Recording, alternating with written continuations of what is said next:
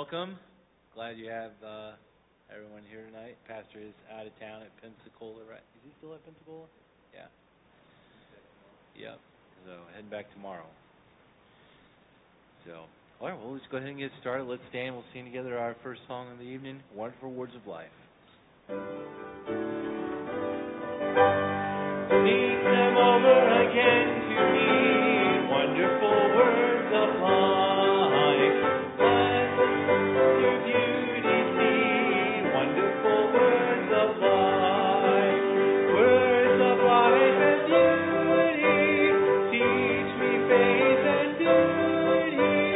Beautiful words, wonderful words, wonderful words of life. Beautiful words, wonderful words, wonderful words of life. Can you do me a favor and put it down like a 3 or 4 keys so the guys can sing with us? It's pretty high. I don't know. I'm asking a lot from her.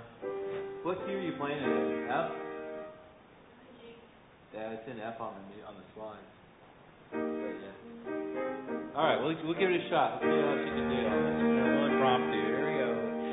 Christ, the blessed one, gives to all wonderful words of life.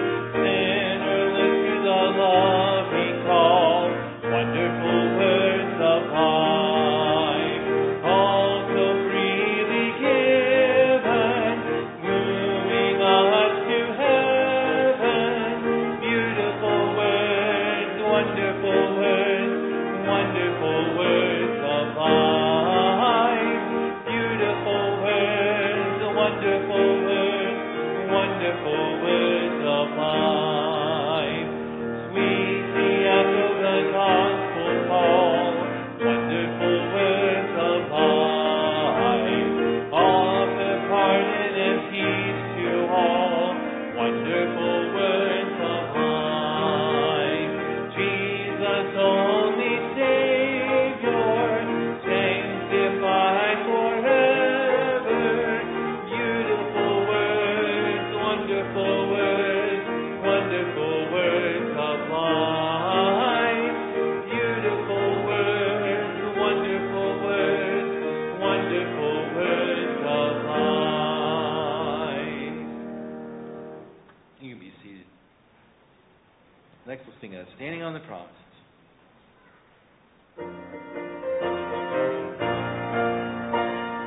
Standing on the promises of Christ my King, through eternal ages let His praises ring.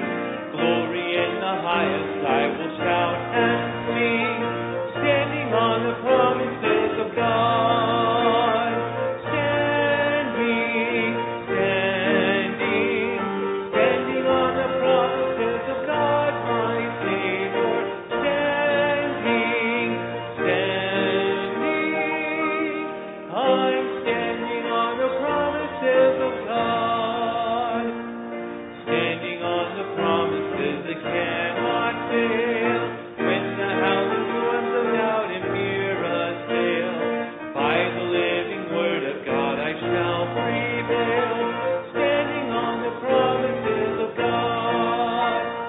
Standing, standing, standing on the promises of God my Savior. Standing, standing, I'm standing on the promises of God.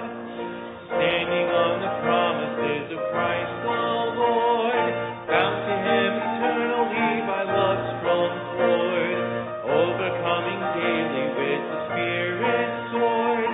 Standing on the promises of God. Standing, standing, standing on the promises of God my Savior. Standing, standing, I'm standing on the promises of God. All right, last we'll sing Trust and Obey. When we walk with the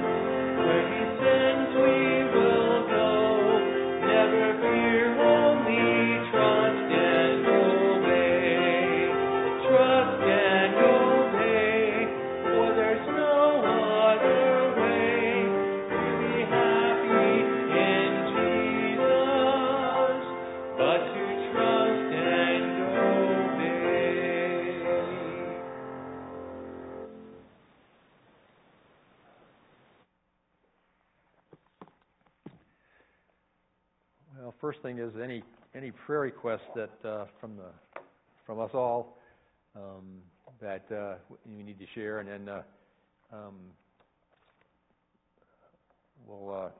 then I'll go ahead and speak, and then we'll have prayer later on. So, but any specific prayer requests? Obviously, Pastor's traveling back home tomorrow, so pray for him as he wraps up things at PCC and then heads back home. Anything among us?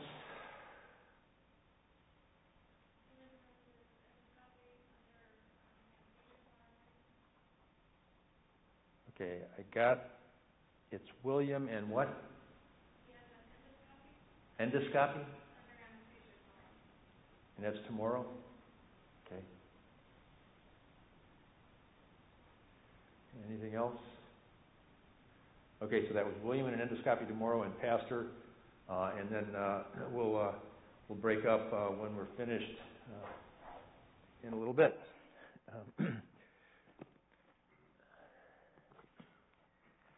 So as we continue this discussion of leading up to and trying to understand the uniqueness of biblical manhood, all right? It's not as well understood as we might suspect, and in the world in which we currently live, the issue of secular masculinity I deliberately put that in pink font because the truth of the matter is that modern feminism has done everything it possibly can to feminize masculinity in the United States and to just denigrate the whole idea that there is any good that can come out of men and masculinity. Well, unfortunately, that's something a little bit contrary to what God has to say about the order and sequence of things, and that's what we're going to be looking at. And as we think about this tonight, and then we look forward to the transition that we're going to go into in the future, every day, okay, for all of us as guys, dads, granddads, we need to remember this and realize this. Every day, all day, we are passing along a worldview and a version of manhood that we actually believe to be true. Our actions speak far greater than our words, all right? And when we ask ourselves the question at the end of the day, and I'm just going to segue for just a second, while we're talking about biblical manhood is just not something that men who have boys should be interested in. Every man, if like in our case, we had 3 girls, and so I didn't have boys to go to the shop with, although I did take the girls up on roofs and they shingled with me and other things along that line, and so they got a smattering of things. But the bottom line is that there's a tremendous effect that dads have on their daughters as they try to figure out what is this male thing that I'm going to eventually get married to, and what does it mean to, and how do they assess and adjust and begin to understand what is a legitimate, valuable man, and what are the criteria that it should be characteristic of this individual as he begins to have an interest in me. And I can remember some of the conversations that all 3 of our girls had with us, and believe me, they were some rather fascinating conversations. But the bottom line is that they needed to know what they should expect, what should be normal from a biblical perspective as it relates to how should a man treat a woman. And we're going to talk a little bit about that tonight. But this is not just dads and boys. There's much more to it than that in terms of culture, society, etc. But at the end of the day, it would not be a bad idea for all of us as guys to say, how well did I do this day in passing along my worldview and my view of manhood today? What did I accomplish? Or what did I not accomplish that I should have accomplished, as the case may be? And what I want to do today is I want to wrap up what I would call the theoretical side of this, and I want to move into, over the next X number of weeks, however Pastor wants me to do this, answer the question, what's the how-to? If we're gonna set a category out there called biblical manhood, how do I implement that? How do I know what that really means? How do I fulfill it, etc.? So as we think about this, and we looked at this last week, there's a principle here that is of incredible importance as we look at the longevity aspect of things, and it said the task of a father, is not to raise children. All right. I'll give you an illustration of where this goes wrong, and it actually is going wrong in one of the most unfortunate circumstances and locations in all of American history, and that's in the U.S. Senate. All right. We currently have a senator from the state of Pennsylvania, and some of you are going, So he is the perfect example of an individual who was raised as a child. And it wasn't until the age of 49 that he moved out of his parents' home. And now he wants to wear sweatpants on the Senate floor. Okay, that's a perfect example of a young man that was never raised to be a man and to understand something. So it happens in the worst of all scenarios and worst of cases, okay? And so as you take a look at this, as we as men take a look at this, in the church, at home, in community, out on the ball field with the guys or whatever, and you are a mentor, all right? You're the instructor. You're the shepherd of your sons so that they can, and here's the key piece of this, so that they can shepherd the next generation of men. It's not enough to say, okay, they kind of grew up and they kind of have this manliness. Can they train the next generation of men, their sons and their sons' sons, and does it transfer from generation to generation? That's something that occurs in process. It's not something that you read in a book. It's something that occurs because you run shoulder to shoulder with other men, boys that are growing into manhood, etc., and they understand the differences. And this is all about modeling and mentoring. Okay, and I'm just gonna park on the first one for a second. We looked at this last week, but knowing and obeying Jesus. All right, if there is a mark of a man that's going to try to implement and try to convey the concept of manhood, it is knowing and obeying Jesus Christ. That's what it takes to be the mentor, to be the instructor, to be the shepherd. Because we as men, we're looking to Jesus Christ as the example, the setter of all standards, etc., for this. And so as we look at this, we need to realize that we better be doing something more than just passing along some good ideas. We better be equipping them to do something, to become something. And it's deliberate, and it's a content-rich responsibility.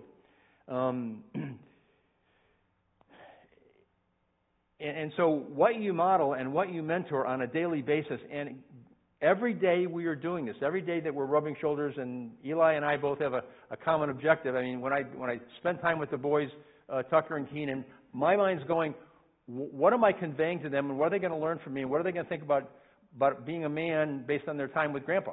And so I don't always pull it off right. I'm just going to be honest with you. There's some better days and there's some not so good days. But the point is that the better days better outnumber the worst days, right? And when we make a mistake, and this is the other piece of it, we better be ready to say, I blew it, and to let the kids know that I blew it, but then you don't repeat it again, because then you're mentoring, modeling repeated bad behavior, and that will be caught. The kids will catch that. All right. So as we begin to take a look at this, and we kind of wrap this up, biblical manhood is a journey. Okay, it's not something that you snap your fingers and all of a sudden you become. No, it's a process that you go through. to move from childhood to biblical masculinity, and to the point where you have a biblical manhood that you can convey to the next generation, and you've got it fixed in your head. I mean, it's a content-rich idea. It's a journey from ignorance to knowledge to obedience. And we'll talk about this a little bit more on an additional slide on the issue of where we are at in terms of worldview. Because there's ignorance is not just a raw blank slate or anything along that. Ignorance is just not knowing what is, if you will. Knowledge, okay, there's the problem with just raw knowledge is the fact that you can verbalize and blurt out 10,000 Bible verses but have no clue as to what they mean, no clue as to what the context is, no clue as to how do you apply it in a particular context. And it's just a matter of verbiage that gets conveyed. But when you go to the next step, and this is the one that we're going to come to and spend a little bit more time on, obedience, okay? And in the obedience aspect of things in Christianity, in terms of understanding what a biblical manhood was and biblical masculinity, is this. It's not obedience because I have to. It's not an obedience because I'm demanded to. It's an obedience that comes from an entirely different basis, and this is one of the things that makes biblical Christianity so vastly different. Why do I obey? Why do we obey? Because I love the Lord, and I love His commandments, and therefore I obey. And that completely flips around a whole worldview in terms of how do we do things. I love the Lord. I love the Lord with all my heart, all my strength, all my soul, all my mind, all my etc. Why? Because He loved me first. And this is what makes biblical manhood so very, very different from the manhood of the world. So it's this is what takes us from the position of a religious perspective to a relationship perspective. And so it's a journey from, and these are a couple of terms that come out of a couple of the books that I've been reading. It's a journey from spiritual anorexia and spiritual bulimia, all right? All right? And this is a journey. When we take a look at this, understand it's from to. And Paul uses two other terms that go right along with this, and the terms put off, put on. Okay, we're going from something to something. And that's the normal spiritual life. That's the normal life of a Christian.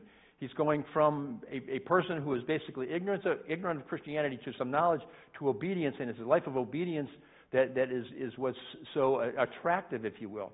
Well, spiritual anorexia is an aversion to reading the Scriptures and digesting them. Now, here's the keys. This is where words like "and" become incredibly important. It's an aversion to reading the Scriptures and digesting them. You can read and read and read and read, and as one of the authors says, it's like a pipe that goes through your head. It goes in one side and out the other, all right? And that's not what we're talking about. And digesting them, it becomes something that is inherently inside of you, in your mind, in everything that you do. It's dictating, it's directing is a better word. It's directing what you're doing, why you're doing it, etc. Spiritual bulimia is an aversion to applying the Scriptures to one's own life. You can sit in church, in Sunday school, and listen and take notes from all you want. But if you close that book, it goes home and it sits someplace and you never look at it again, you're not going through the process of applying it to one's life. And this is again, there's a responsibility here. And I do this, why? Because I want to be more like Christ. I want to look like, think like, act like Jesus Christ is at the end of the day. It's a journey of lifelong obedience. Have you ever come to the conclusion that obedience is just not something that you inherently want to do every day? No, but it is. I mean, and so when we were talking this morning a little bit with a couple of the guys, because two of the guys that were at the morning service are reading Extreme Ownership, which is written by a couple of SEALs. And so they talk about these same things in terms of understanding what you've learned and why you learned it and what does it mean in terms of how you do things, etc. So, and it's how they are successful in their missions because they've learned to follow the instructions. They know that their leaders have taught them these things because they know it's what's going to keep them alive at the end of the day, right? And it's going to make them successful so that they can go on and they can be the individuals who can lead the next generation of SEALs or other special ops guys to accomplish objectives for national benefit. It's a journey it's a journey to becoming a perpetual self-starter. You know, it used to be that when we take a look at what it meant to live, you had to use one of these things to start your car, right? You had to go to the car, you had to put the key in the ignition after you've opened the door, and then you turn it on. Well, like right now, I can start my truck right here. All right? Well, you don't get started on an autopilot somehow or another. You've got to take the responsibility for starting your life, starting your morning, starting your day. And it's every day it's going to require that. And our sons and our grandsons and young men who we influence, they need to see us as the adult men in the church self-starting their spiritual lives on a daily basis. I can remember some of the early pieces of literature that I read when I was looking at what it means to be a dad, when the girls were very, very young. And I remember several of the authors that I wrote said something to this effect. The thing that may have the most effect in your children's life is if they see you day in and day out on your knees at the table, reading, studying, praying. And they see that as a characteristic of how dad lives, and mom is the same way, okay? So, but you've got to be a perpetual self-starter. You've got to get yourself out of bed, and then you've got to get up and do something, and God's first in the midst of things, okay? So, and when we're looking at this, okay, when you factor all these things in, what you ought to be able to do is to be able to, at the end of the day, look back and ask yourself the question, what changed today? Positively speaking, has anything changed in my life today in terms of becoming more Christ-like? I hope so. So there are some negative indicators here as well. So when we look at this, a spiritually malnourished man is worthless in spiritual hand-to-hand combat because he has no strength and he's the prey for the enemy. Now, when we look at this, I mean, General Gray, who was the commandant of the Marine Corps back when I was a young buck, made the comment that every Marine is a rifleman, right? And he said that because he recognized that hand-to-hand combat was the last of all options, but the most necessary one, because if you couldn't win in hand-to-hand combat, you were probably going to die. Because at the end of the day, it came down to who's going to get the last punch in. And in combat, sometimes you lose you run out of your ammunition, you run out of your grenades, you've been working hand to hand with your rifle, and it gets knocked out of your hand or something. And at the end of the day, the guy who has the strength to engage in hand-to-hand combat will win. And he wins. He has an opportunity for another day. All right. So, and we need to think about how nourished I am spiritually, because the spiritual walk, the spiritual life, is a hand-to-hand combat event. In terms of the circumstances and the situations of life, it's face-to-face. It's person-to-person. And not just, we're not in a fight with everybody else on the planet, but it's a spiritual battle that we're in, and we have to be ready. In terms of where we're at, in terms of just where our country is today, we've moved away from traditional Judeo-Christian values toward a worldview that lets us self-select values based on whether they serve our self-interests. I can't say this strongly enough, but we are a culture that basically says, I will choose my values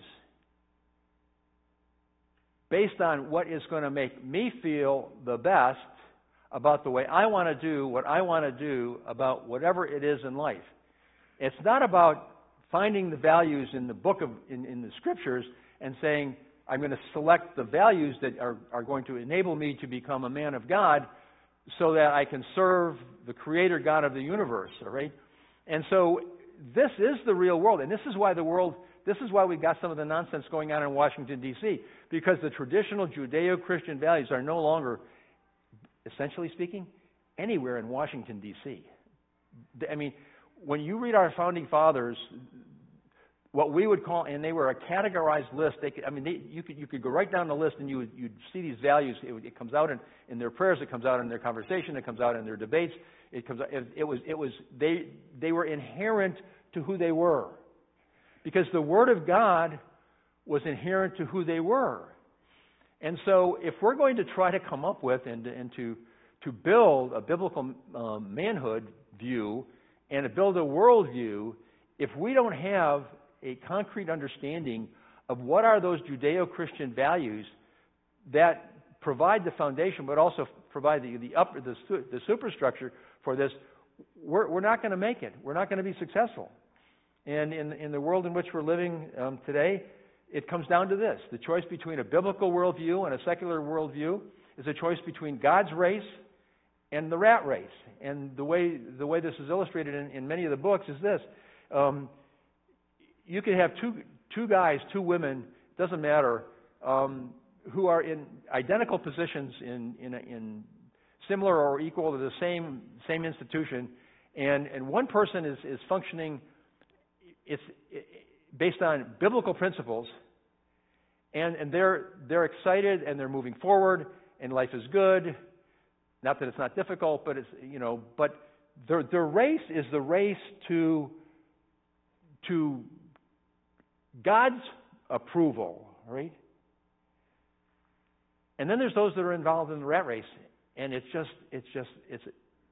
nothing but hard work, and it doesn't get anywhere.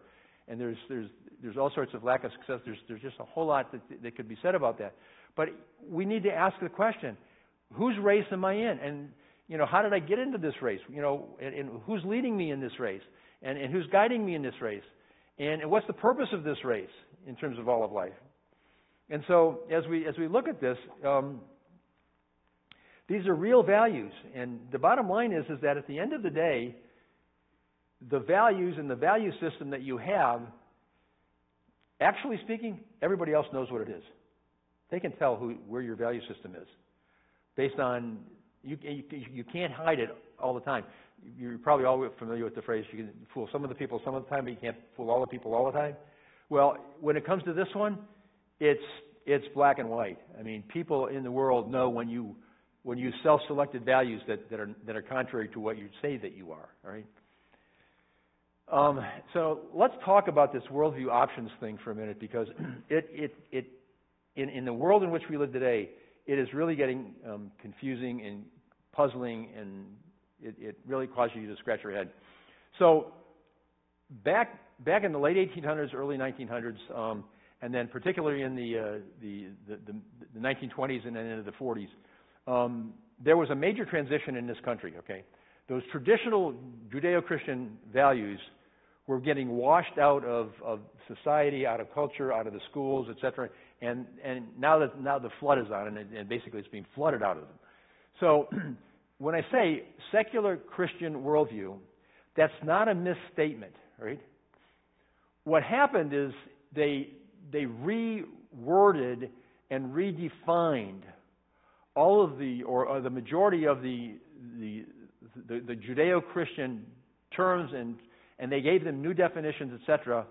And that's why I use the word ignorance to describe it. It's ignorant of the facts, but it works great in terms of the media and other things along that line. And so what's happened is the secular has been merged with the Christian to create a hybrid worldview, and there are a lot of people in a lot of churches, and this is where they are, because the secular is as much, if not more, of who they are than the Christian, all right?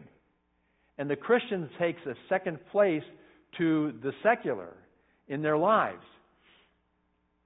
And they're really ignorant of what the Scriptures have to say. They're really ignorant of everything that is embodied in what the Bible has to say. And then there's the cultural Christian worldview.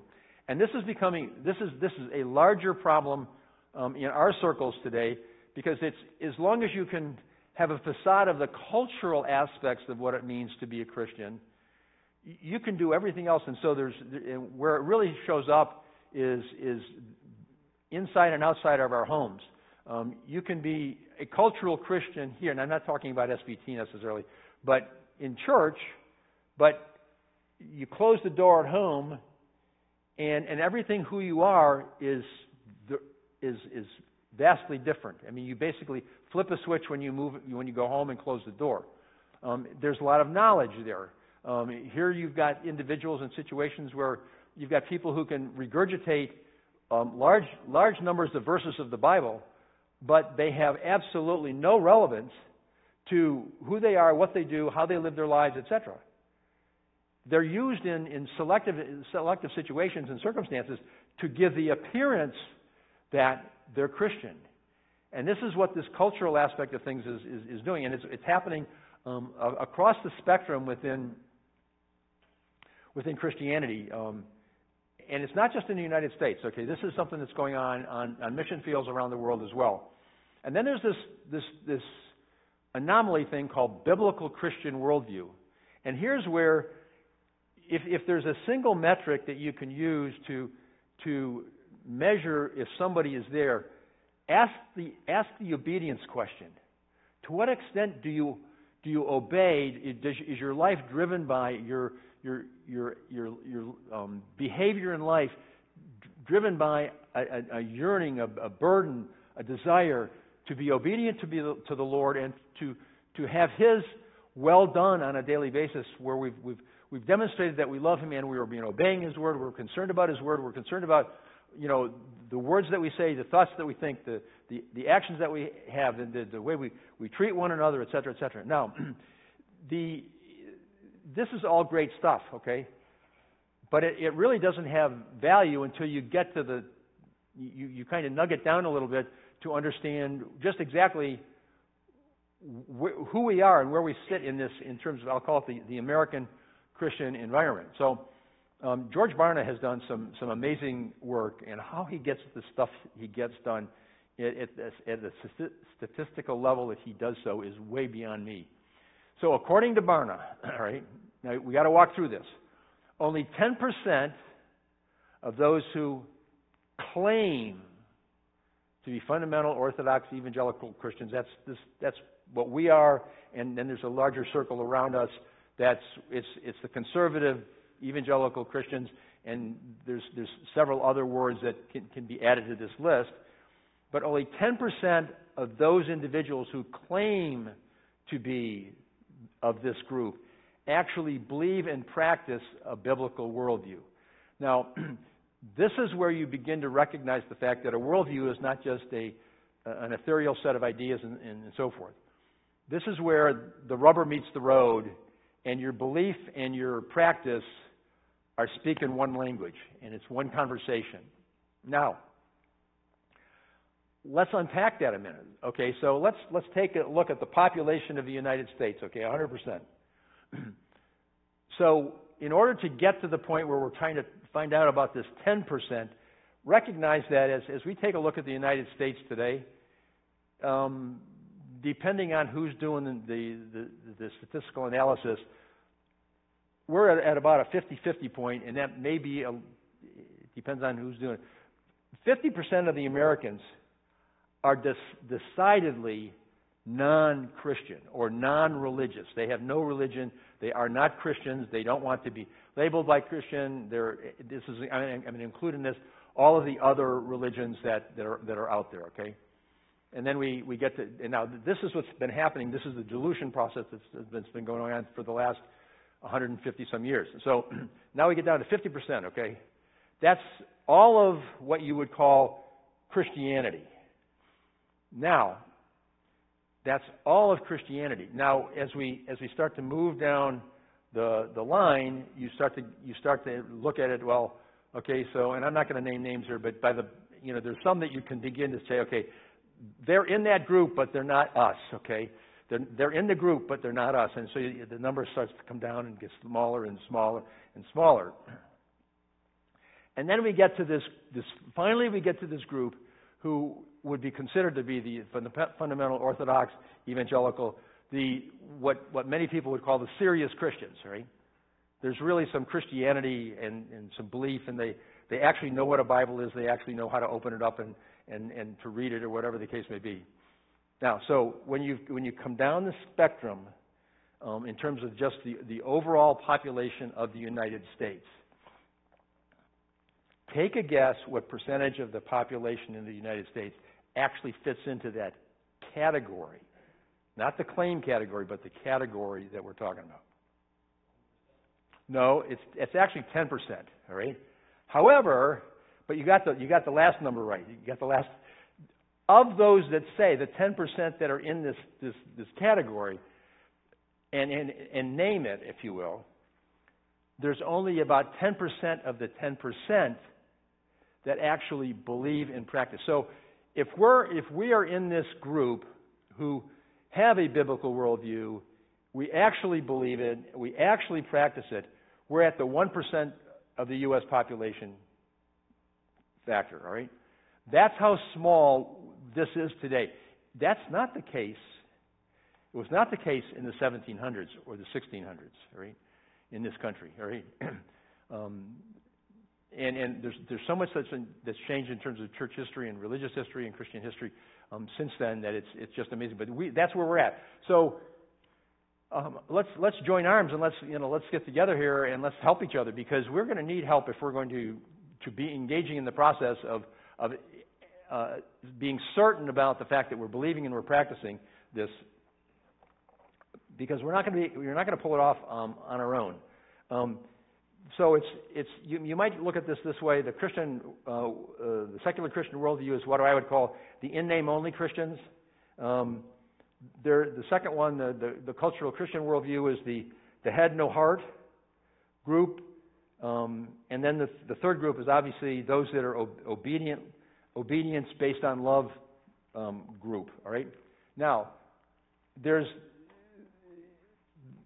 if there is an indicator that is going to kind of make or break things here, when we talk about this idea of manhood and its relationship to God, Tony Evans wrote these three statements here. God is free to respect your manhood when you respect his Godhead. Right?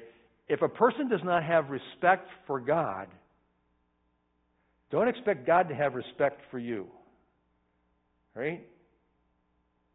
God will be there, but it's not going to be that relationship piece that's so crucial. All right, and that's how it works. Okay, God is very interested in us, in all of us basically, but He says, "What do you have? To what degree do you respect me?" And so you got to think that one through. Now, this next one is like, ouch.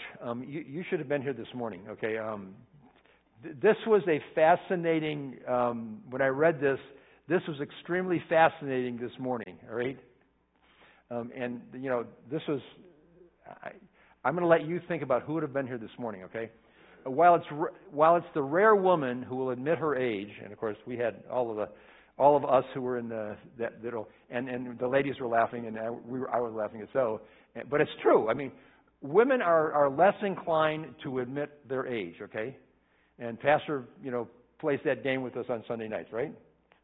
So, but here's the piece that's important to us. It has become the rare man who will act his age. And as we think about this is the key. If we're not men who act our age, it's going to be incredibly difficult for us to pass on to the next generation a biblical manhood. Manhood, period, okay? You can pass on childhood real easily. But this is where we're going to be, this is where we're going to be going over in the future. but I want to just give you 2 more slides, and I'm just going to read them and just put thoughts in your mind, okay? 5 questions for dads, granddads, etc. Are you involved in your son's activities, athletic events, school programs, at church? Are you just a bleacher, pew sitter, or a participant, all right? Now, I'm not going to fill in any of the blanks on these at this point. Do you help with your son's homework? Are you imparting a biblically based vision for manhood to your sons? Now, we're going to talk about Acts 6:3 someplace down the line, because when they first had the deacons in the first century, they had no problem finding men who were full of the Holy Spirit in the first generation, right? Why is that such a huge problem in the 21st century? Are you training your sons to relate to the opposite sex, not just sexually, but socially? And I'm going to give you an illustration of how does this work at a very, very practical level at a very, very young age.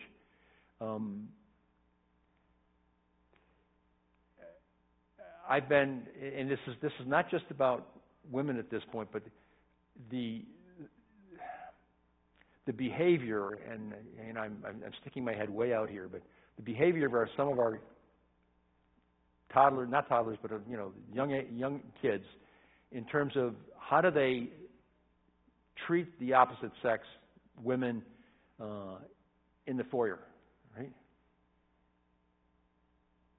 Just think of some of the behavior that you see. How many times, we speak about the knee knockers, all right?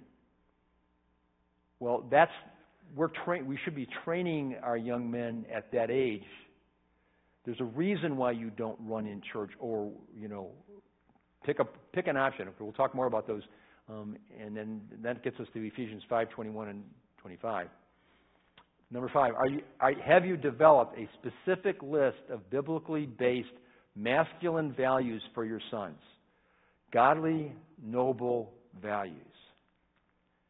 Number 4 manhood principles to ponder. Now, I would argue that if you don't have these down, and you don't know how this is supposed to function, you're not going to be able to pass manhood down to the next generation. Right?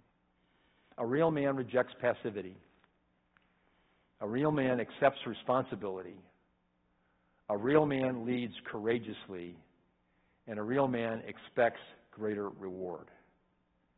Now, this is where we're going to be going in the future as we work through the process of who do I need to be in order to be able to pass down manhood, biblical manhood, and then how do I take a young boy and bring him up through his years from adolescence to puberty to graduation from high school, graduation from college, and then when he gets ready to get married. And so what are we infusing into this young man so that he's able to become the next generation, but also he's able to become the dad and the husband that is needed if we're going to have a next generation church that is characterized by manhood, by biblical masculinity, etc. So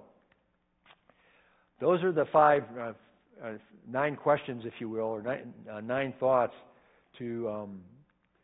for you. So it's these questions to ask yourself, and we'll see them again, and these 4 principles to start pondering and saying, what does that really mean? And where do I go with that, right? So I got 14 minutes here, so we're going to go ahead and go to prayer. And any other prayer requests that we need to share with everybody at this point? No? Okay. Well, yes, ma'am. Okay. Unspoken? Okay. All right. So, select your group, go to prayer, break up at your when you choose to, all right?